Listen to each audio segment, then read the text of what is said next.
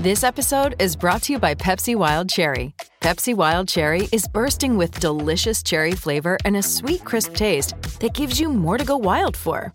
Getting wild may look different these days, but whether it's opting for a solo Friday binge watch or a big night out, everyone can indulge in their wild side with Pepsi Wild Cherry. Also available in Zero Sugar. So grab a Pepsi Wild Cherry and get wild. I'm Sarah Burke, and this is the Women in Media podcast. My guest today is a host at Sportsnet who's covered everything from the Olympics to Serena's last dance at the U.S. Open.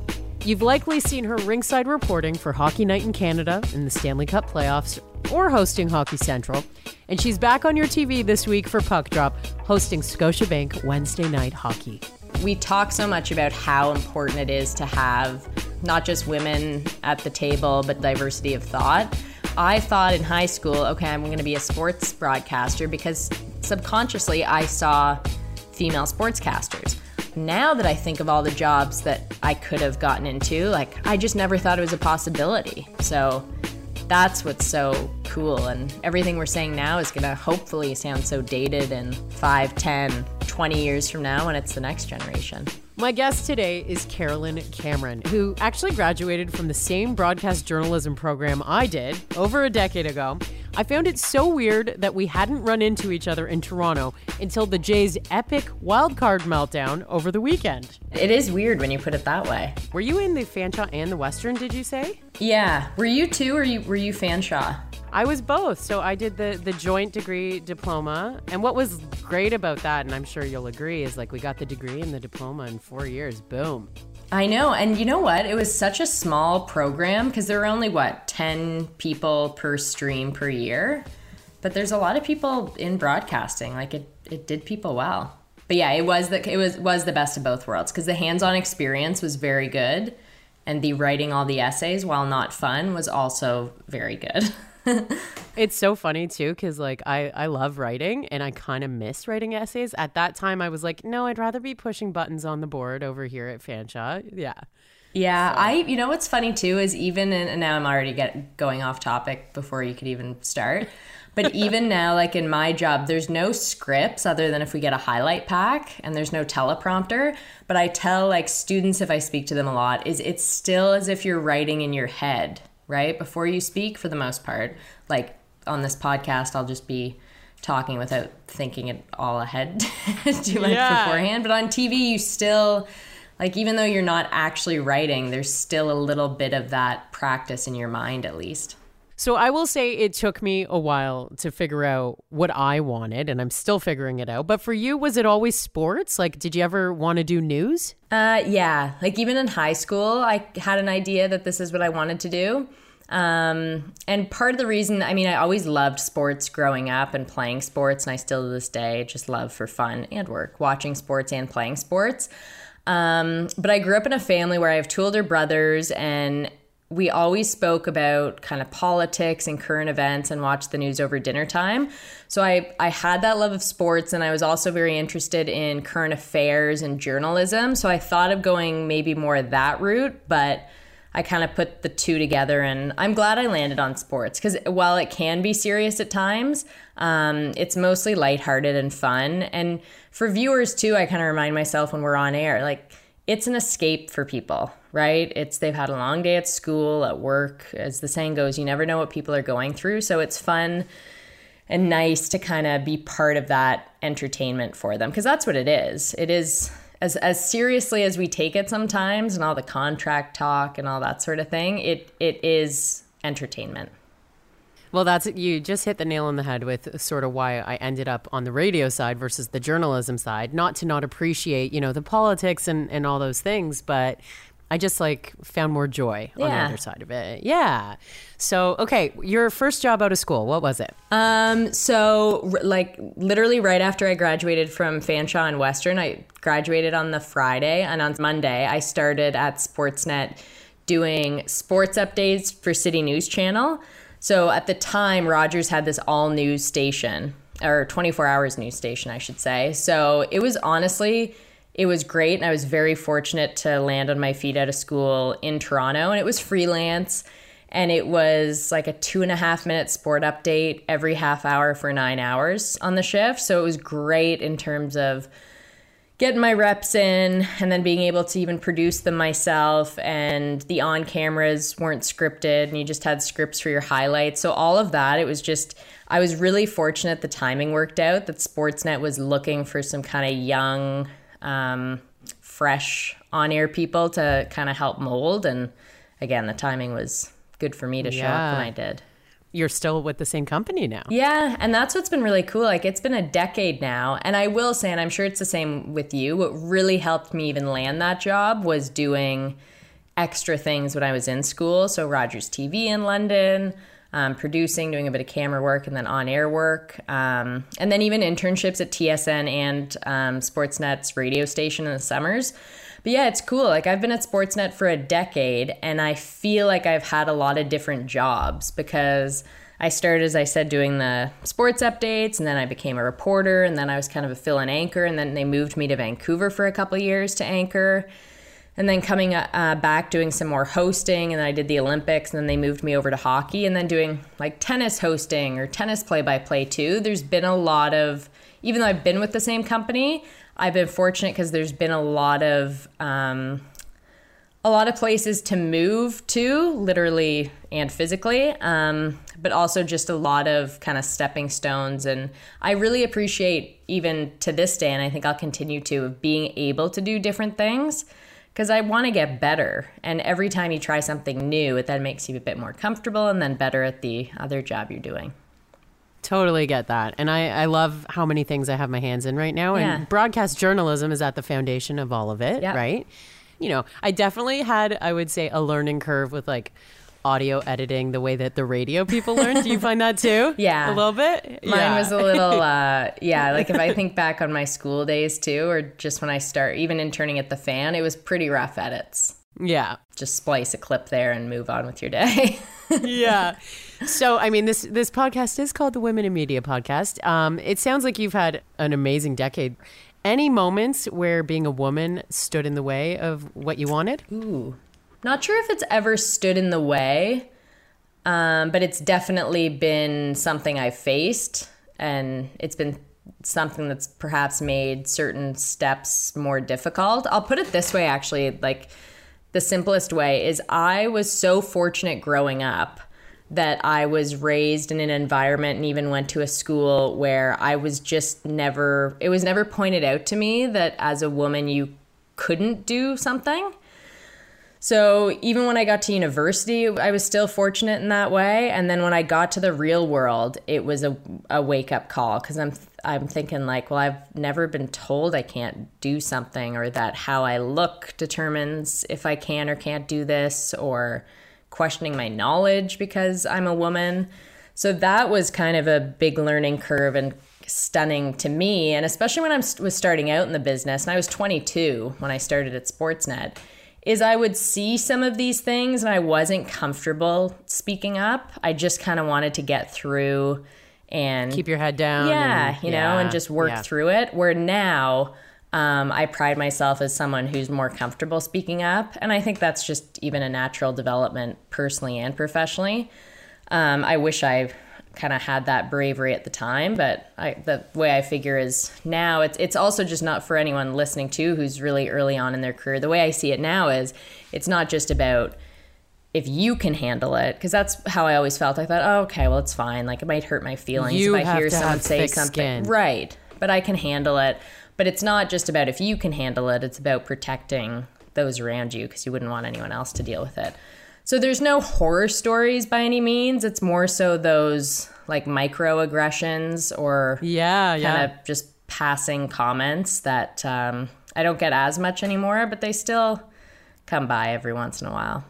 So maybe you can give me like an example of one of those microaggressions. Did it come from like management or people behind the scenes or like viewers in your case? So viewers, that was something I learned early on. A lot of like sexualized comments came from viewers over social media. Yeah.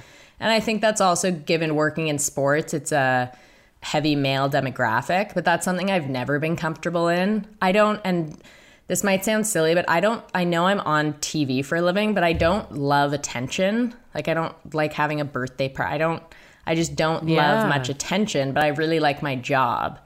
And so the attention to me is kind of a side effect of the job.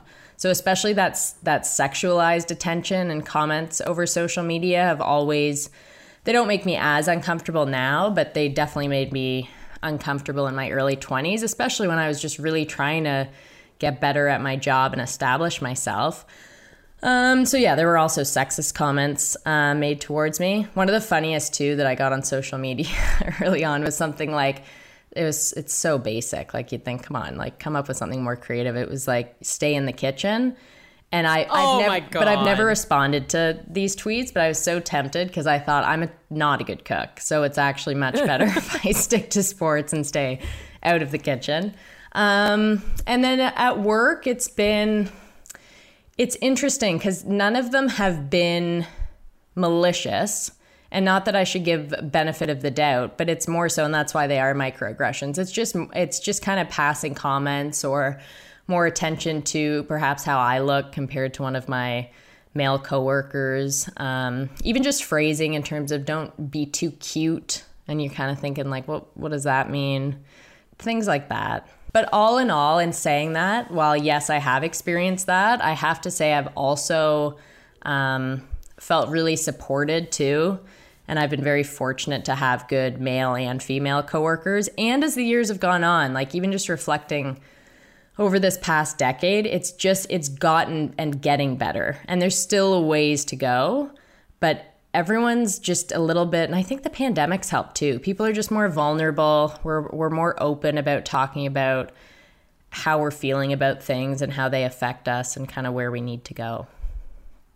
I think too, we have to, like you said, give people the benefit of the doubt sometimes because we're all in systems, right? And we've grown up certain ways, and it doesn't mean that anyone isn't capable of changing and seeing another perspective, right? Agreed. I always like to give that benefit of the doubt. Okay, so you touch on being uplifted by coworkers, male and female. You know, you're 22 years old getting into the biz. Who's someone who showed you the way in the best way? You know what I think like when you work in TV, and it's the same, I guess, if on air for anything, is people are so focused on the on air people. But for me, like some of the biggest supports to this day are like the makeup artist, for instance. And it's because it's almost like a barbershop on TV or a salon, those are the people who are like, it's like a therapy session. You're talking you to see them every day. Yeah, too, and you're right? in the chair for half an hour, and like these women I've known for a decade. So in a way, they've kind of helped me grow up. So people like that. And even I remember when I started at Sportsnet, just the way the office was set up, there were 3 women, Pat Flash, Jennifer Chamberlain, and Carolyn Galvin, all who are still within Rogers Sports and Media. And they were all they just looked out for me. You know, they were just very supportive, and none of them were my manager.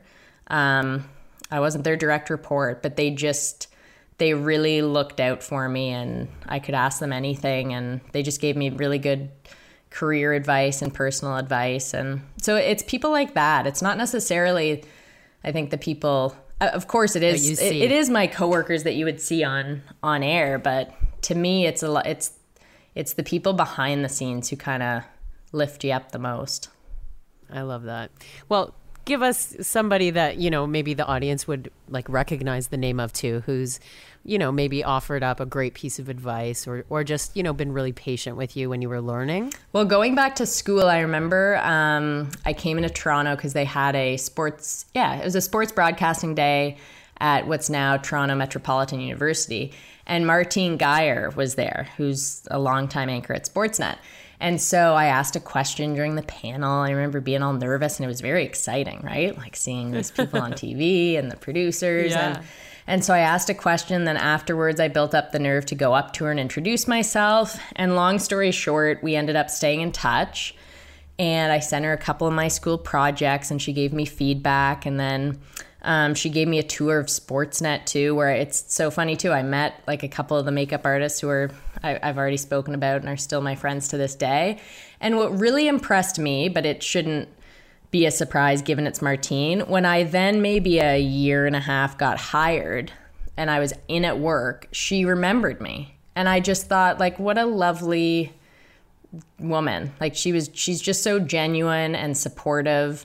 and has always been very supportive of me. So yeah, Martine Geyer is one of those people. Ivanka Osmak I've always been able to talk to pretty openly. And it's nice having friends in the business who get what you're going through.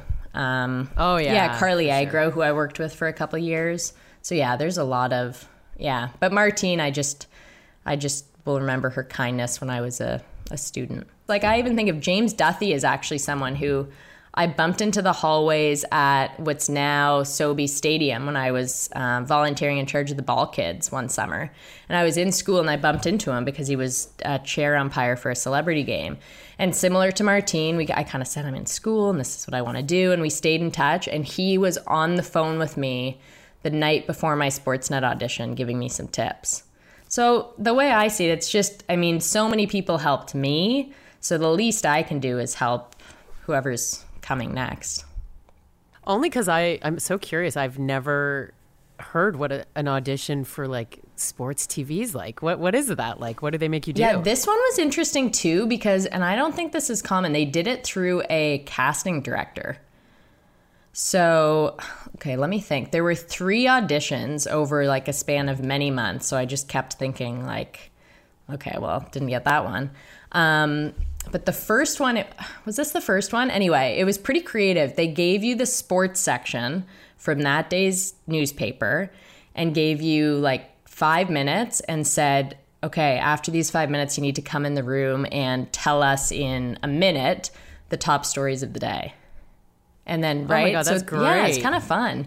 And then the final audition, which was the one where I emailed Duthie beforehand, was actually doing a block of TV for Sportsnet Central. But like, us in school, ours was radio based. So sure, I did TV with Rogers TV in London, but I'd never used a teleprompter or anything.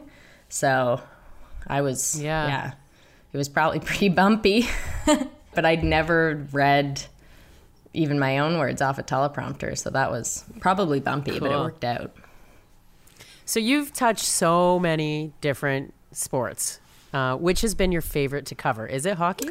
I love hockey, but I think it's tennis because even as I explained it to my boss, is in Canada, so many people already care about hockey. You do not need to make someone or convince someone to watch the Leafs game. You could, sure, you always want to get new fans into the sport.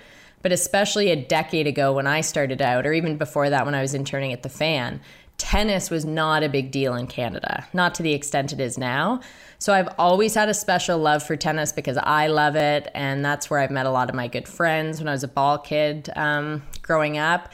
So I love covering tennis because I see it as an opportunity to explain and share with people who don't maybe naturally watch, okay, here's why it's great and here's why you should try and watch it. Because for tennis too, the times I've covered it is when there's usually big things happening, right? Where you get the casual fans in. So the US Open just this past, just a few weeks ago with Serena retiring, that's when you know, okay, there's some more eyeballs here who don't normally watch tennis. So let's kind of get them into it. Or Canadians over the years covering Bianca's run in 2019 and Milos well before that. So tennis has a special place in my heart. And then there's something like I'm getting so excited for the hockey season because you can just tell, just people are excited, especially on the streets of Toronto. Well, with mixed emotions because it's still like, okay, are they going to get through a round of the playoffs? But it's the same old beginning of season as always. But there's hope, right? And so, it's what I said before. It's with sports, it's just fun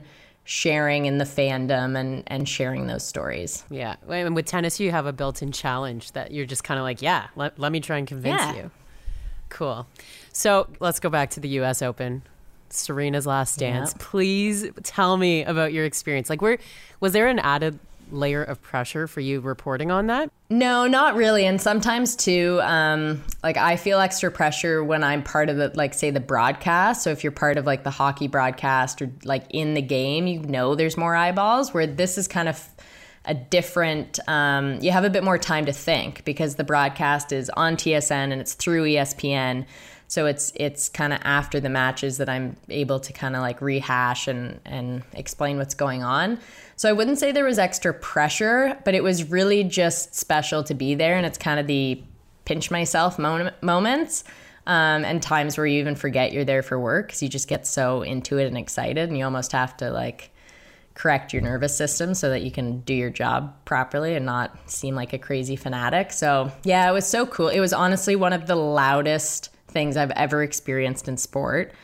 And for people who don't know, Arthur Ashe Stadium is literally the biggest stadium in tennis, and it's almost like a bull ring. Like you're kind of on top of each other. So even if you're in the nosebleeds, you don't feel like you're way out of the stadium. So it was so cool. And it was so cool that tennis could say goodbye to her in that way. And yeah, to be there and be a part of it. The little twirl. Yeah.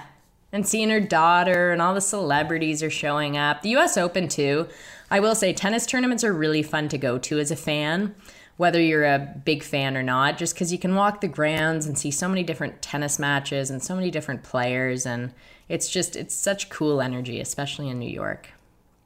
Do you play tennis now? Yeah, I used to play a bit more. I haven't played as much during the pandemic. I'm like on the wait list for my local neighborhood outdoor courts. Nice. And hopefully I get in next year. But yeah, I've always played, like, I didn't play competitively, but I've always been like a pretty good recreational player. And I've played on like adult teams since I started work. So yeah, I really enjoy playing. On that other level though, of so many extra eyeballs being there, it was because this iconic woman, right, in her career that she was put into bed. What was your take on the way Serena sort of alluded to it being her last dance and actually witnessing it and like her energy? I think what was really nice, and I was working on National Bank Open with Tracy Austin, who's a former world number one, and she won the US Open twice and is to this day the youngest to win it. The first one she won, she was only 16 years old. And she said that it was so nice of Serena, who hinted earlier in her career that when she retired, she'd just quietly leave and no one would know. She said it was so nice that Serena gave us the opportunity to say goodbye. And I think what's so special, and it shows why Serena's so much bigger than tennis, is that a lot of the celebration wasn't, I feel like a small percentage of the celebration was about what she'd accomplished on the tennis court. And the majority of the narrative worldwide was about her influence, not just on the sport, but on society as a whole. So with two girls growing up in Compton and cracking into a sport of privilege in tennis, like it's pretty incredible what they've done and how vocal both of them have been, standing up against prejudice. And even still what Serena's doing, whether you are a fan of hers or if you're a fan of Venus, is even still in what they do is like standing up for equity, equality. Even Serena sharing her personal journeys with health and her pulmonary embolism that she had after giving birth, and how sharing that story because it affects Black women at a much higher percentage than it does Caucasian women. So it's Serena's always been a name, but I think this farewell tour just really emphasized that she's so much bigger than tennis. And so in her way, she doesn't like saying retirement, but I mean, she is right. It's kind of an evolution from tennis to what's next. Evolution instead of ending. Yeah. What's something we may not have seen, not being in that stadium, that you will never forget from that match? That final match of hers was just so Serena against Tomljanovic because she just kept fighting. Shaky start. Yeah. And the fact that she just didn't give up, and it was like, it was just incredible. It kind of encapsulated her career in one match and one final game. And even just what people didn't see is I've never seen crowds like that on the grounds. And I've been fortunate to go to the US Open to cover tennis and even just go as a fan a handful of times. And it was, you knew where Serena was because of the flock of people. Like, I was getting a little nervous security wise. It's like, this cannot be safe for this many people to be like pushing up against each other. So yeah. Okay, so we got the hockey season coming up here, and the majority of what you do at Sportsnet is with hockey at the moment. heading into another season, coming off of a summer where we're hearing all this BS from Hockey Canada. I feel like there's a big shift going on right now, and that's just me talking as a fan. Do you feel that too? Yeah, totally. And I think it's just like it's long overdue, and I still feel like there's more to come. It feels like the shift is starting and it's heading in the right direction, but I feel like we're still just waiting for answers on so many things. It's not like we've past that stage and we're now moving on to the rebuilding. We're going to kind of have to rebuild this culture while we're still hearing these awful stories of the past.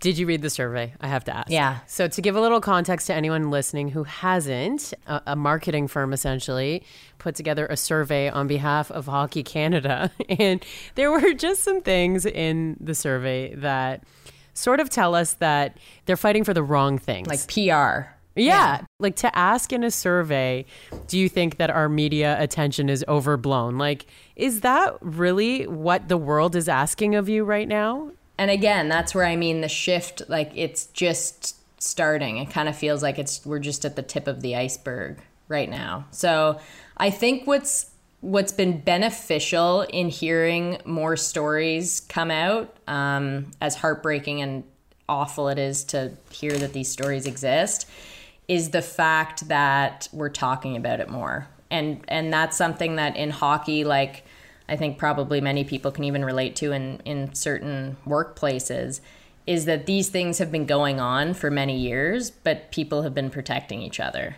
So now that protection, I think like week by week and month by month and story by story, that it's decreasing. So that's the good that's coming out of it, and the fact that we're talking more openly about it. And I think what bothered me and bothered a lot of people the most this summer is when the news came out that the fund that they were using to pay for these lawsuits was in part money from registration. And I just think of my now 6-year-old niece who just started hockey a year ago. Chances are she's not going to keep playing hockey for the rest of her life. But I even just think of what hockey has done for her in the past year is it's built her confidence. And even just the simple things of being scared to fall. And because of a Sarah Nurse Barbie now, like Sarah Nurse to her is just like the ultimate and the dream. And the fact that Sarah falls means it's okay for my niece to fall. Just that confidence and the lessons that sport and even hockey can teach you. It was just so disappointing to see that the money that my brother and sister-in-law paid for her to play hockey was going to that. So it's like hockey can be good, and it is good. And it's a shame that in these areas, which like is Hockey Canada, it's the biggest of big, that we're seeing leaders fail us. So it's kind of like unfortunately a grassroots uprising now, where it's everyone saying, come on, be better. You have to be better for us because we won't accept this. Yeah. Also part of the shift is more females in leadership and scouting in the NHL. There's so many great stories over the last year. Is there one that struck you as really inspiring? They're all inspiring, but is there one that was a little closer to your heart? I think it was just great to see. I remember actually it was New Year's Eve last year, and I was on The Fan, and they were asking like make some bold hockey predictions this year. And one of them that I made is that there's going to be an assistant general manager, a woman assistant general manager in the NHL.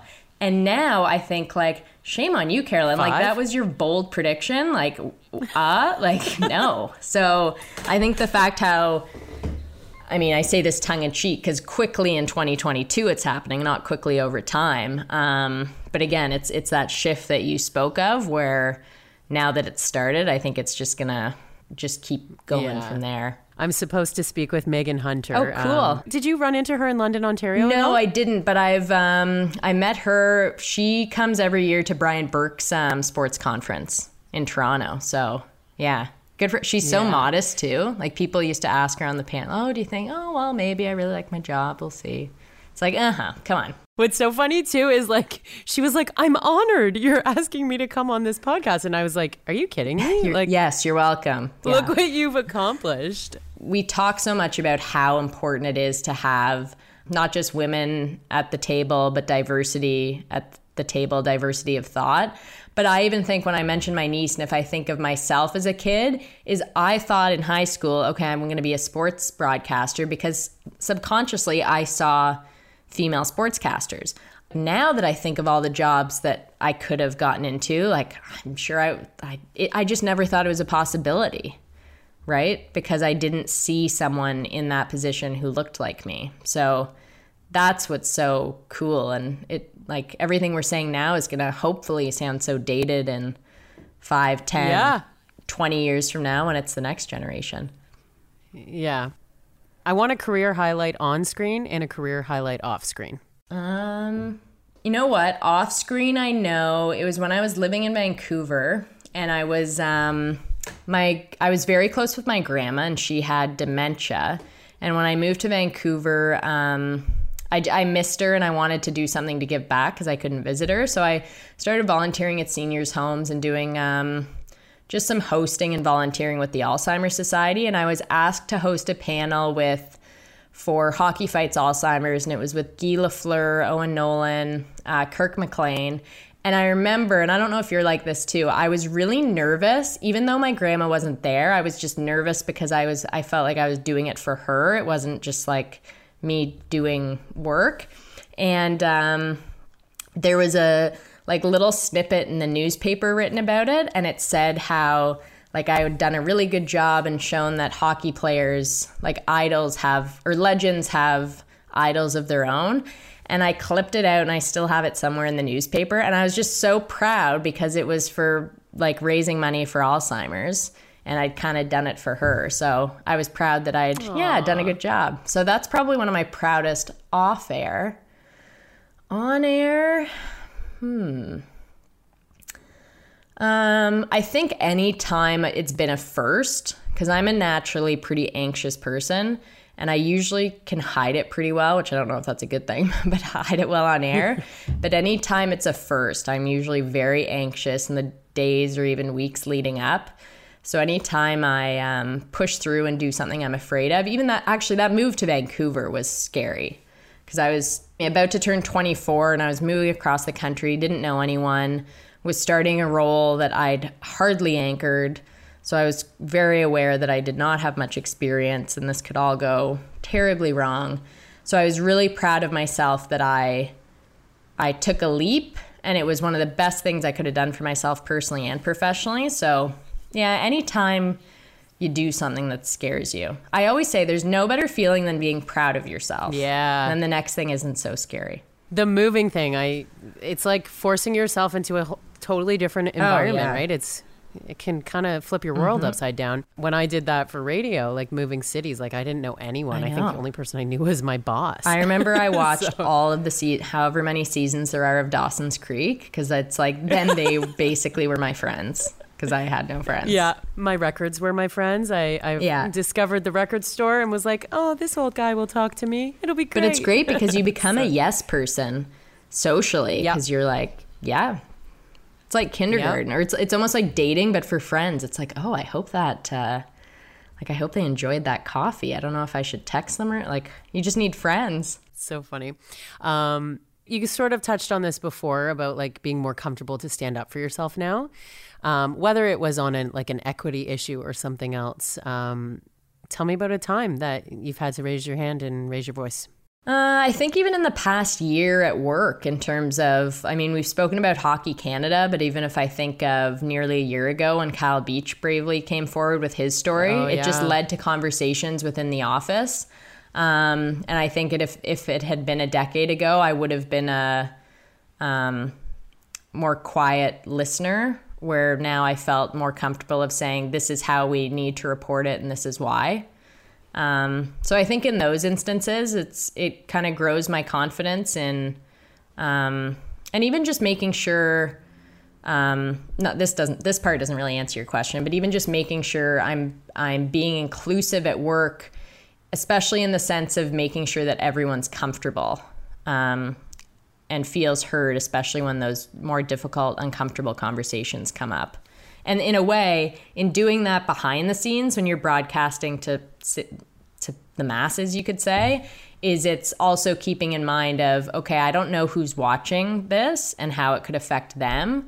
So you want to make sure that you use the right language. You want to make sure you use the right tone, and make sure that in the best way you can, because you're generalizing the audience, but that you can stand up for everyone and make everyone feel heard and accounted for, which is very much a work in progress, but that's something that's more top of mind for me now. Even on a daily basis, even if it's still just talking hockey, it's just being mindful of including everyone who's watching. Yeah, I feel that. I feel that too. In the work over the last 5 years, it's like there was a point, I'm sure for you too, even though you said you're kind of uncomfortable in the spotlight.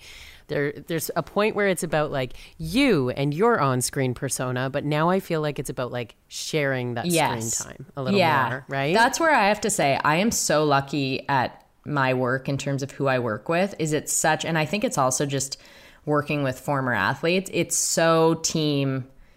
It's the team mindset. Like you're just helping each other out, and the show's only as good as, the weakest link. So you want to kind of bring everyone up. So that's what I really enjoy about it. And it reminds me of sports. I mean, they all played at like Olympic professional levels.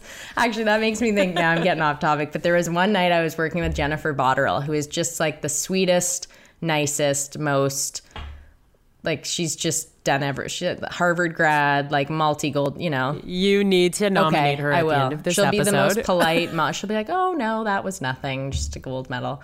And one night we're just watching a late game, and it was OT in a regular season game that really generally meant nothing. And I'm like, oh my God, like imagine, how do they deal with that pressure? Like, and she's just like, oh yeah.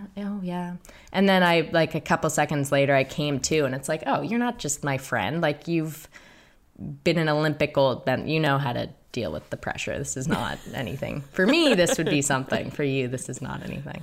Give me like a funny behind the scenes moment, Jennifer or anyone else. Like, there's got to be some hilarious bloopers. Oh yeah, that happened. Give me one. I honestly, and this sounds so cliche, but I kill myself laughing at least once a shift. Because you're sitting in like when you've got many hockey games and we do West Coast games in the Toronto time zone, you're just sitting in this room, like 2, 3, max 4 of you, kind of in couches watching the game. So it very quickly becomes you're kind of hanging out, and yes, you're still figuring out what you want to do for the intermissions, but it's just funny. Colby Armstrong once leaned back and fell off his chair, just things like that. But I was like this in school. If I get the giggles, like it's risky. So that's, again, sometimes I gotta, luckily I work in sports, but sometimes you have to check yourself at midnight when you got the giggles and you're getting a little loopy. It's like, okay, team, we're going on TV and our jobs and livelihoods depend on it. Do you remember the name Trisha Flatley? Yeah. From Fanshow at all? Yeah, her and I had a really bad case of the giggles in the booth co-hosting for, what was the... XFM? That's the one. We could not regain. And you're screwed. There's no coming back. What is a piece of feedback that you've received in your career that's been hard to swallow? Like, even if it made you a better broadcaster, you know what I mean? I remember early on in my career, actually, when I moved to Vancouver, the boss at the time got me a voice coach. And I think the purpose of it was they wanted to get rid of some of my Canadiana, which I still very much have. I have a very, I guess, thick Canadian accent, which gets pointed out sometimes. So the round and about and things like that. But I will say what helped from the voice coach was I wasn't losing my voice. So I think it did get rid of a little tiny bit of the Canadiana, but it was even more helpful for preserving my voice and that. I guess talk less. Well, for me, for me, I was just loud and straining, and it's kind of nasally, which it still gets. I don't have those voices that are so good on it. Like Chris Simpson, when she voices things, I'm like, what a voice. It's just a Martine. Yeah. And then I'll hear my stuff. Yeah. I'm like, well, okay, I kind of get the voice coach thing. Just bring the voice coach back. Yeah, I'm trying. There was nothing that hit super hard maybe that's also because of my two older brothers, and I'm pretty self-deprecating as is. So there's been nothing that's hit too hard. I'm okay with bluntness, as long as it's not too mean. How did your brothers celebrate you getting into sports broadcasting? I'm sure they're very proud. Now, granted, I was always the bigger athlete and sports fan in the family. But yeah, they're very proud, and it's fun for them to watch. It's fun for my parents too, but it's cute because my mom especially just is not interested in the content. Like, she's very much, she likes to watch a bit of tennis, or like she'll watch a Jays playoff game or the Olympics, but you can't really get her to be super keen on like a Wednesday in December hockey game. So she'll watch it, she'll turn to the channel to support, and then she'll just carry on over to the Weather Network. What are your thoughts on the upcoming season with the Leafs? Are you a Leafs fan? Yeah, I grew up a Leafs fan. Once you're in the business, and I'm not saying this to like say I'm unbiased, it's you honestly just cheer for, you just want good hockey. And for the bottom line, it is important for Sportsnet for Canadian teams to do well. But when I'm in most nights, I just want to watch good hockey. For the Leafs, I've actually listened to the 32 Thoughts podcast this week with Elliot Friedman and Jeff Merrick. They've been doing a bunch of interviews from the media tours.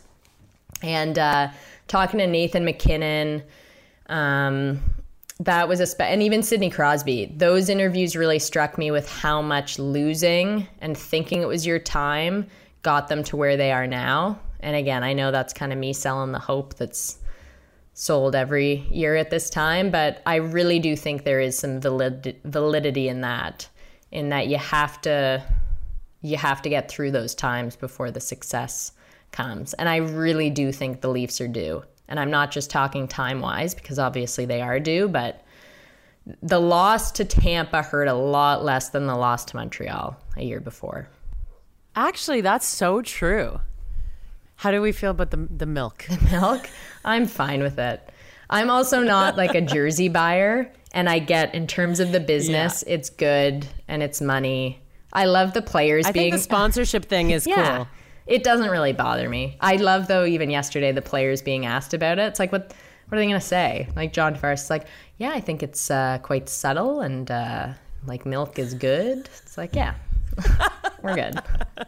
I'm okay with it. So funny. My thought was like, you're going to get people showing up, in their jerseys being like, I wanted to say oat milk or almond milk. Like, I bet people will have fun with it. I bet like milk cartons will be at the game, or bags of milk. Like, there's going to be a milk like bag guy, It'll be fun. You heard it here from Carolyn Cameron. Yeah. There's your marketing idea. At its finest. So we sort of already talked about some of your favorite women in media, women in sports, but who do you want to actually nominate to come on this podcast? And please begin with Jennifer Botterill. And ask her, even if you get Jennifer Botterill on, just ask her about like her GPA and how many goals she scored for Harvard, and just try embarrass her basically. Yeah, just see how much she'll talk about it. Okay. Who else? Carly Agro, who, as I mentioned, I worked a couple years with. I think what she's doing is really cool. Like, within the span of, I think, 3 weeks, she interviewed Serena Williams in Toronto and started law school. Stop. Yeah. And I remember when she told me that she was like taking a leave from Sportsnet and starting law school, I was surprised, but I wasn't shocked, because she'd told me years ago that she always thought about it. And I just think good for her, especially in an industry like ours, which is so fickle, to like, yeah, I just think that's so cool for her going to law school. So I think she'd have really interesting things to share. Cool pivot. Yeah. And then who else? Who should I do for the third? There's so many people on my mind. I'm just thinking of who will get least mad at me if I just throw their name out to do a podcast. Especially if they're more behind the scenes and a little shyer. I think the people behind the scenes deserve the kudos. I completely agree. You know what? And she probably won't see this coming. Carolyn Galvin, who I mentioned earlier, she works now. She was longtime like head director at Sportsnet, and now she's with the Shopping Choice, which is also within Rogers Sports and Media. She's just a hilarious person. She in a way like moved me to Vancouver, because she came really just to see the studio and make sure everything was set up. But she used to live in Vancouver, and she was so sweet to me, because when she wasn't working, she like drove me to Deep Cove and took me out to dinner and was just like helping point the direction of basically where I should buy furniture. Just very, yeah. So yeah, Carolyn Galvin, she'd be a good interview. So this was so fun. Thanks for being so open to share about your career. It's very cool watching all the things that you have done as well. And thanks for coming on the podcast. Thank you. Thanks for having me. And thanks for doing this too. I'm a avid listener to the podcast too. I'm a bit of a broadcast journalism nerd too. So it's fun listening to all of them. Watch for Carolyn hosting Scotiabank Wednesday Night Hockey this week, setting up the season for us and continuing to use her voice for the right reasons in sport. Now, for a completely different take on the media spotlight, my next guest is Kristen Smith, the fiercely independent wife to country superstar Dallas Smith. She's up next here on the Women in Media podcast. Until then, thanks for listening.